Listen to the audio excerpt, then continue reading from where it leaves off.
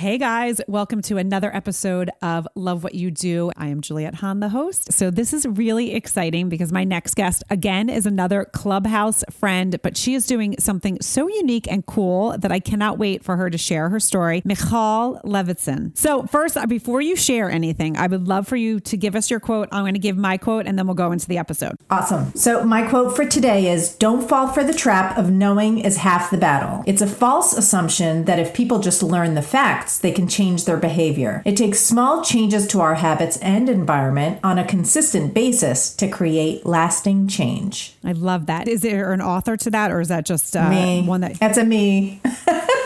I mean, that's even better, right? So, okay, this is not a me, but it doesn't really have a person. It's just something I found on the website, the internet. The interwebs. Right, the interwebs. And it's, "The glow hits different when you are healing, crushing your goals, walking in faith, stress-free, happy, and focused." Ooh. And I just love that because I think that's so, like, right now what both of us are doing, we have found an energy and people keep saying like, "Oh, you're glowing, you're glowing." And so I just want to know more about what you are doing. Welcome to Your Next Stop. This is Juliette Hahn. I am a wife, mom, virtual coach, public speaker, and crazy obsessed dog lover. I am so honored to be able to take you into the life of someone that has followed a passion. Every week, I hope you are as inspired as I am. Welcome to Your Next Stop.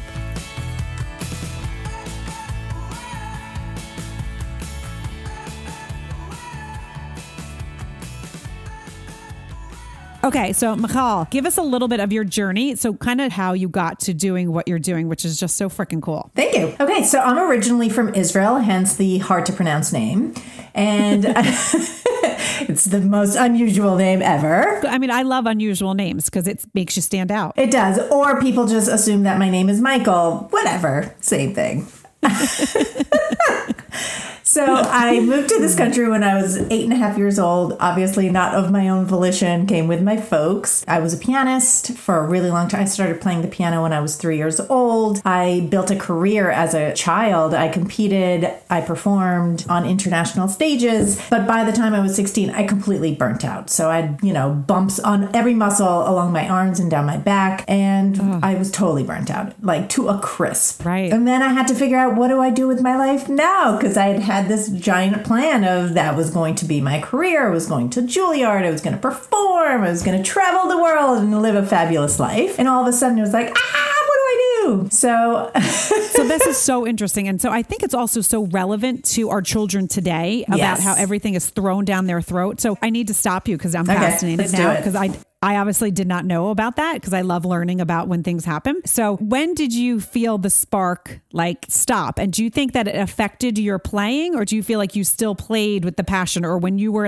in it, you feel like you were at a different level? Yeah. So while I was in it, it was my passion. I poured my heart and my soul into music. I mean, the reason I burnt out was because at the age of 16, I was studying at Manhattan School of Music pre-college as well as at Juilliard pre-college. And I was the youngest person to be allowed, as a non-senior, I was allowed to have a solo piano recital for an hour and a half. Wow. Which they did not allow anyone beside a senior to really get those stages because there were too many other kids who needed them. So I was very lucky, but I only had 6 weeks to prepare. Now, the type of program that I was playing, I probably should have taken 6 months because it was really aggressive. Right. So I was practicing 12 hours a day. I was anemic and I got mono. And so my mom would find me fallen off of the piano bench or fainted somewhere in a room. So not great stuff. Where were your parents in that? Was this solely driven by you? Were you leading the reins? Okay. Okay. So I was following in my mom's footsteps. My mom was on the radio by the time she was 3 years old, and she was a pianist. I mean, she also had a very similar path. She actually got her master's at Juilliard. So, I was just following along in the same kind of, she was my teacher. And by the time I was 13, she wanted me to have a different perspective, but she always remained as my coach. But I think what I realized from that whole thing is how much we need to take intermittent breaks. And so now I teach my children how to play the piano, and they're doing it. And admittedly, like at the beginning, it was really, they did not want to at all whatsoever. We've gotten to a good point where we don't fight about it anymore. And they willingly practice the piano. But what I realized from my childhood is I never took a break. I didn't take weekends off. I didn't take summers off. I didn't take any time off, basically from the time I was 3 years old until I burnt out at 16. You know, I was an athlete, am an athlete. So I hear what you're saying, but literally I remember friends doing piano and I never went that route. However, just hearing you, I could feel the passion that you had for that, but I could also feel your intenseness, right? And like, that must have been like you were sleeping, like that just, I'm starting to like feel tired for you. Exactly. It's like every breath is something to do with the music. And like, no, I can't go bowling today because God forbid I hurt my fingers right before a major competition. You know, everything fed into that. Right. So you had to sacrifice stuff, but you were loving it. And that's the thing. So you were loving it. And so that like sacrificing going bowling, you're like, well, I see the bigger picture, which is very cool because not a lot of kids can do that. So like you definitely, that's something innate. So at 16, you were like, I'm done. Well, not by choice. You know, I had these plans. Like I got into Juilliard. I was going there for my undergrad. And all of a sudden, after this 1.5 hour long recital, I literally, and by the way, the craziest thing is that during the recital, I literally wasn't even there. Like I was looking from above. And at some point during like the second half of the recital, all of a sudden I noticed that my left hand had fallen off the piano and I was like, oh, I should put that back on. And that's it. That's really all I remember from that recital. So your body basically was like, we're done. We're done. Yes. So I went to 14 different doctors, went from Western medicine to Eastern medicine and all the way around the world, changed my diet, changed all these things. But really, ultimately, my body just needed a break. It needed to stop. It couldn't go on. And so the thought of going and doing this for undergrad, obviously, I couldn't continue to practice, 4 to 6 hours a day. That would just be unsustainable. Right. And unreasonable to demand of my body. So I stopped. Like cold turkey, which was really crazy because my entire identity was built into Michal as a pianist. Right. And also you're 16, which is a tough age. It's a tough age. It's not a great time. So that had to be really tough too. And so it was shattering. It really it shattered me because all of a sudden I didn't know who I was. I didn't know what to do. The irony is that I met my husband right after this happened. Or right before this happened, but we started dating right after this happened, which is so interesting. So interesting. Right. So then it was figuring out, now what? What do I do with my life? And at 16, so it's not like even like you're at 16, you're supposed to be just like, oh, I'm out, I'm having fun, I'm dating boys, I'm doing all these different things. But then to all of a sudden to be stopped in your tracks. So you're now thinking you're obviously a driven person. Stay tuned for a quick message from my sponsor. Hi, my name is Shari Hodis, and I'm the president of Aura Limited, a proud all-women-owned brand marketing and global sourcing agency. Simply put, we provide fashion-forward swag for any and all of your branding needs. Please visit us at www.auralimitedspelledout.com. Okay, so at 16, you're supposed to be dating boys and having fun, not thinking about what you're doing for the rest of your life. But at 16, because you had that drivenness, you were like, okay, what am I going to do with the rest of my life? So yeah, take us from there. Okay. So luckily, or obviously I was driven not only in piano, I also did very well in school. So I was able to all of a sudden shift and figure out okay, so now I'm going to apply to some liberal arts colleges and figure out, from there. So I ended up at a liberal arts college. Then it was literally, for me, I guess it was I decided to just, in terms of studying, just to take stuff that interested me. And then in terms of figuring out my life, I did a process of elimination. So each semester and every summer, I interned at a different place to figure out what do I like to do or what do I not like to do? Because I had no clue. And I thought maybe something in the marketing arena because it's sounded like something that would be interesting to me. So I interned at a radio station. I interned for The Late Show with David Letterman. I interned doing events and, all sorts of sports tournaments.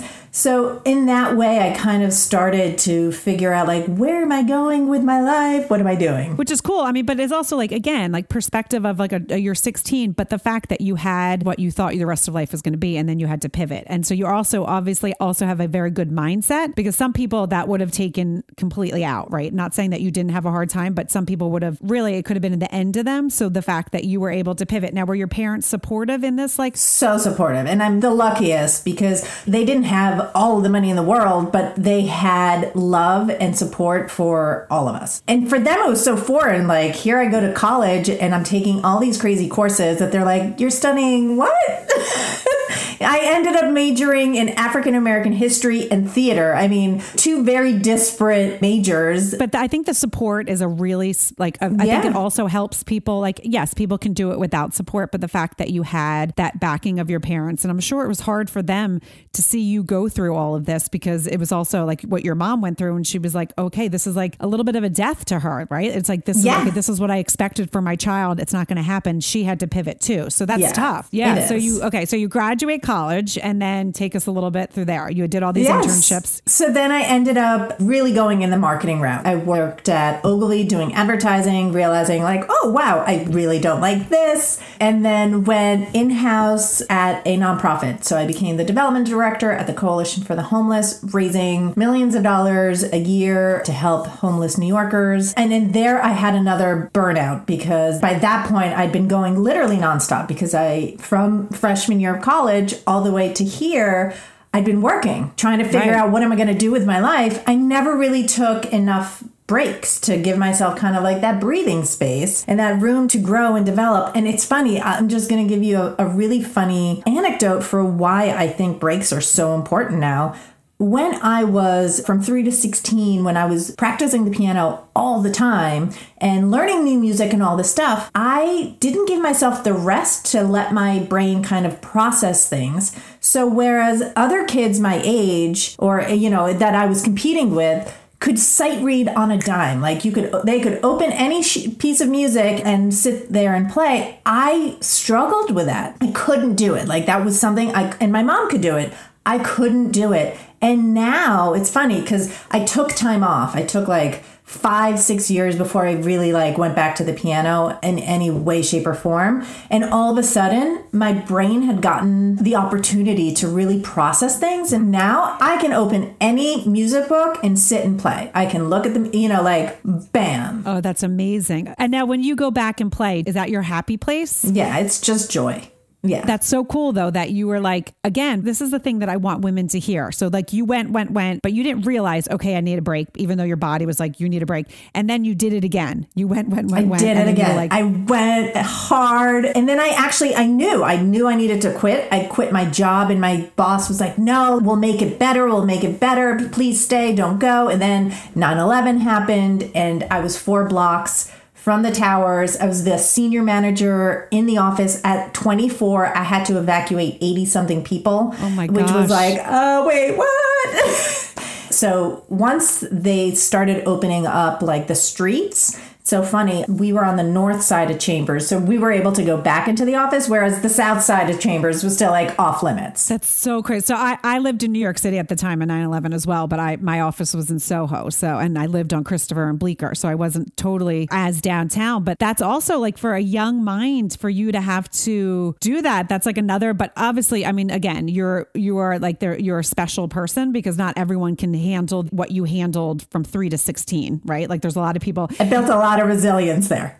Well, it's funny because I was just talking to my son and his friend. They're basketball players. And I was saying there's such a thing of talent and then drive. Mm-hmm. Talent is something that you can't, if you have talent, you have talent.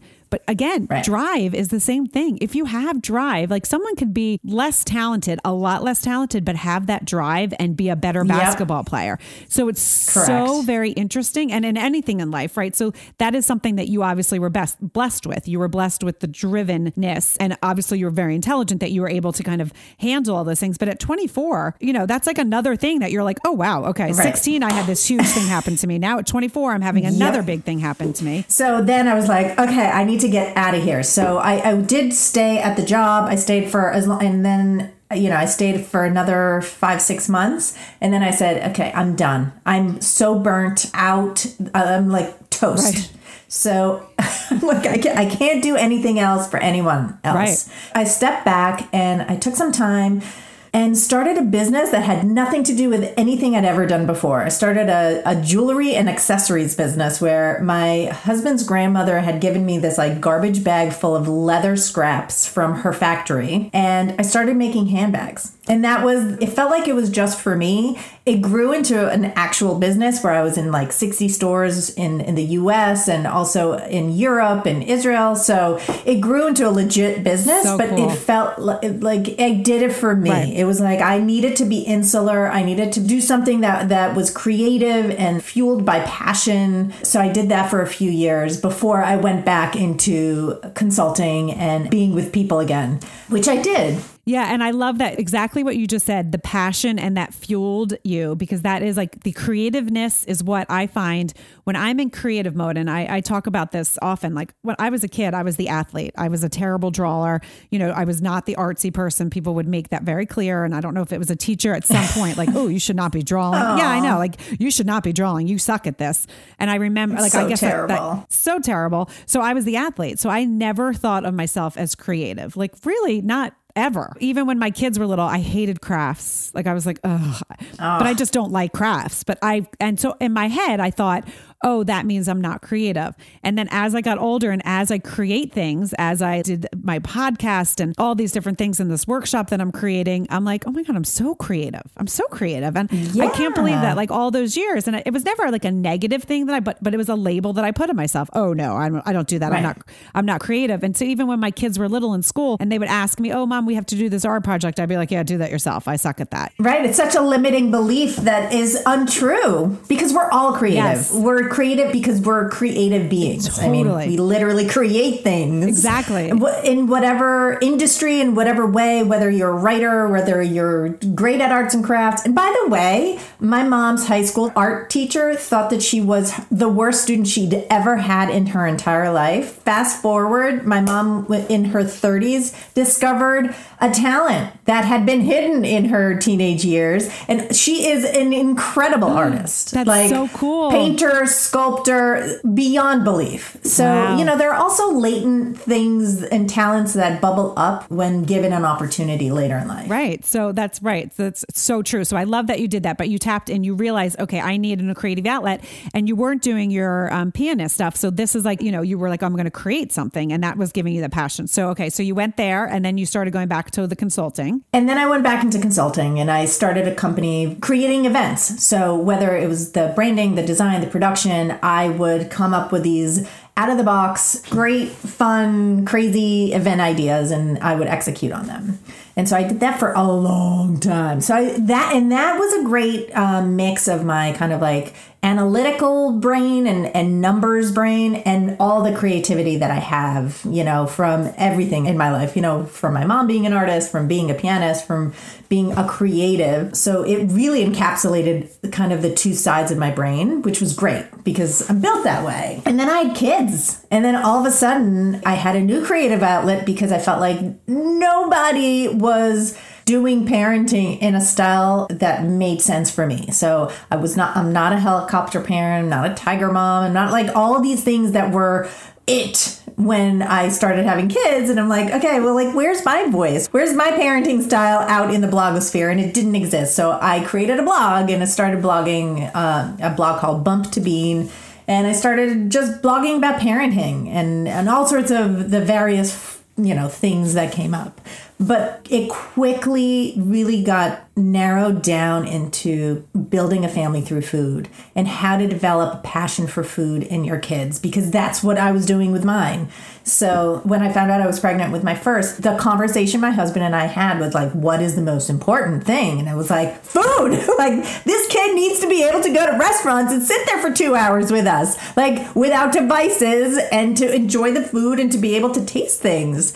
So that was our kind of MO. And that turned into a business because I ended up working with thousands of families, helping them build their families through food and develop, nurture relationships and create bonds in the kitchen when cooking together and over a shared meal, and, you know, doing activities that had food kind of integrated into them. And so it literally turned into this Seasoned Moments, and I was giving cooking workshops and I wrote a couple cookbooks. And then a few years ago, I realized that what I was doing with families was sorely lacking in the corporate world. And so I realized, like, oh my God, what I'm doing in terms of creating bonds and relationships and really creating cohesive teams is what we need in the workforce, because the engagement rates are super low. Retention rates are ridiculous. Millennials especially tend to stay at a job for 8 months. So like the HR cycle spins out of control. It's 24/7 looking for new talent,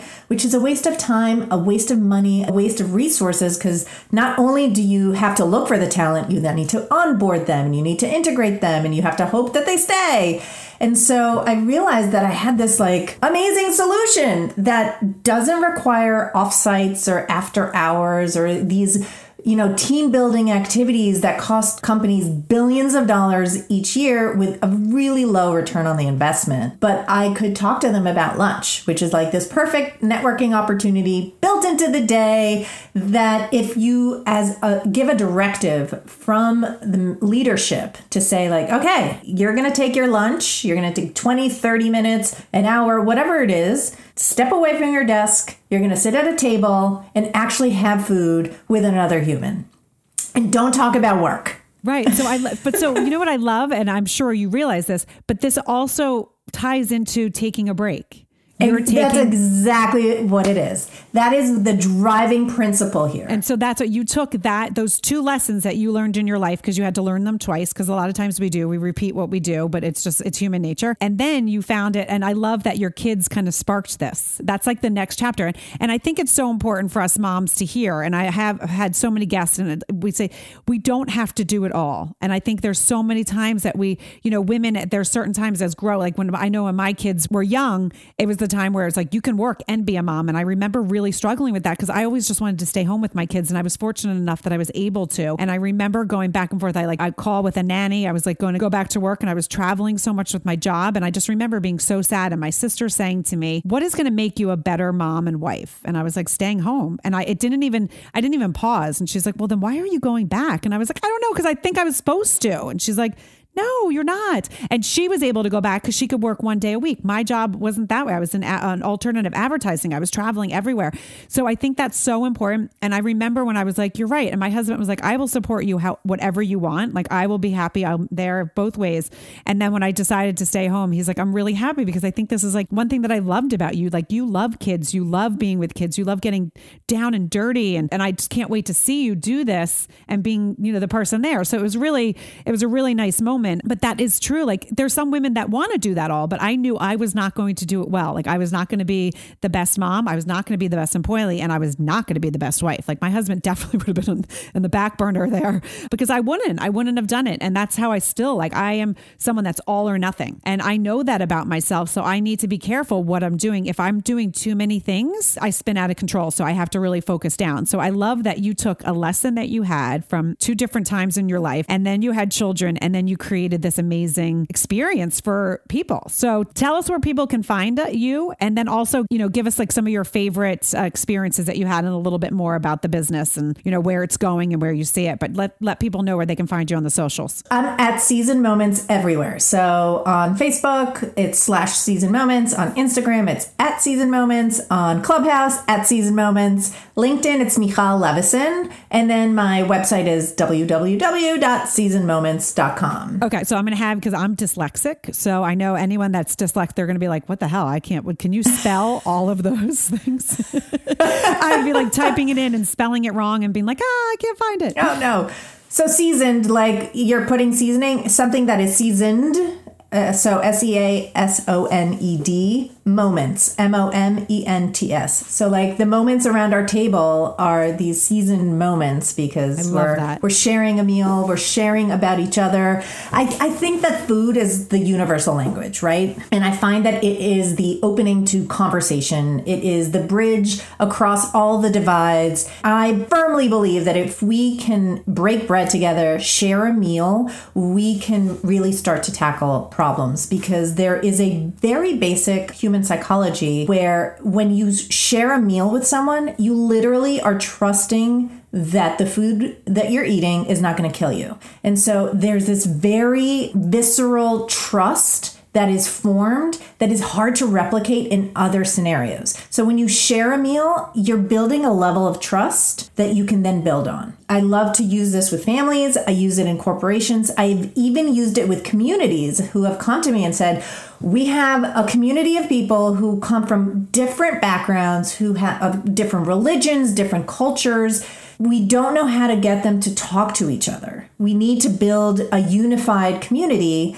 So I've created opportunities, through a shared meal where we can look at the similarities between us as opposed to the differences. If you take pretty much any culture around the globe, every culture has a stuffed dough, right? So you've got dim sum, you've got pierogies, you have empanadas. Like every culture takes raviolis, and like every culture takes a dough and shoves something inside and calls it their own thing. And if we look at it that way and say like, oh my God, we do something similar. We do it with like this, or, this is the seasonings then we learn a little bit more about each other, but we see how similar we are. And then we can build on it. And then we can have harder conversations because there's that baseline of trust that is built. And then we can use it as a foundation to really grow. That's amazing. Okay. So someone say there's a corporation right now out there that's listening and they were like, okay, we want to hire you to do this. Do you do the catering, or are you the organization of the person that organizes all the different aspects of it? So what I do is it's more workshops. So it's really well-being programming. So it's anything from, it can be a one-off, which is lovely. I come in, I do a workshop or I do a speaking opportunity, but I'm now also introducing almost like a subscription series where you can have once a month, I do a live workshop. It can be in person or on, virtual. And it's a live interactive workshop where we cover different topics of how to build trust, how to boost productivity, connection, collaboration, networking, engagement, retention, all of these things that help build a unified, engaged workplace culture. So there's that. And it can be as frequent as once a week. I have different packages with accountability groups and all the things that go together. So for anyone who's looking to build a culture that really is more robust, more resilient, and ultimately more productive, I've got some solutions out there for you. Oh my gosh, I love that. So, Michal, thank you so much for coming in and sharing your story. And I mean, fascinating. You fascinate me. I love every episode that I interview people. It's just so many different aspects of the world and cultures and things that people bring in to find their passion and then to execute it. And that's what this series, Love What You Do series, is all about. It's just tapping into things that you're good at, but not just sitting on it, right? Taking it and going. And you obviously are someone that's like, okay, I have this idea, I'm running with it. And then as it goes, but that's what I want people to do. That's what my workshop that I'm creating right now, I'm going to help them do that because it really does make for a happier life. I think that what you're doing is so fabulous. Period. One, elevating these stories, and two, helping other people chase their passion and really take it from passion to goal to reality. I think what you're doing is amazing. Thank you. Well, thank you again for joining. And guys, if you like what you hear, subscribe, share, rate the podcast. That's how it gets out here. And we will see you next week with another woman that is inspiring and lighting the world on fire. So thank you again so much for joining us. Thank you. I hope you liked this episode of Your Next Stop. Please subscribe to my channel, share with your friends, and join in each week.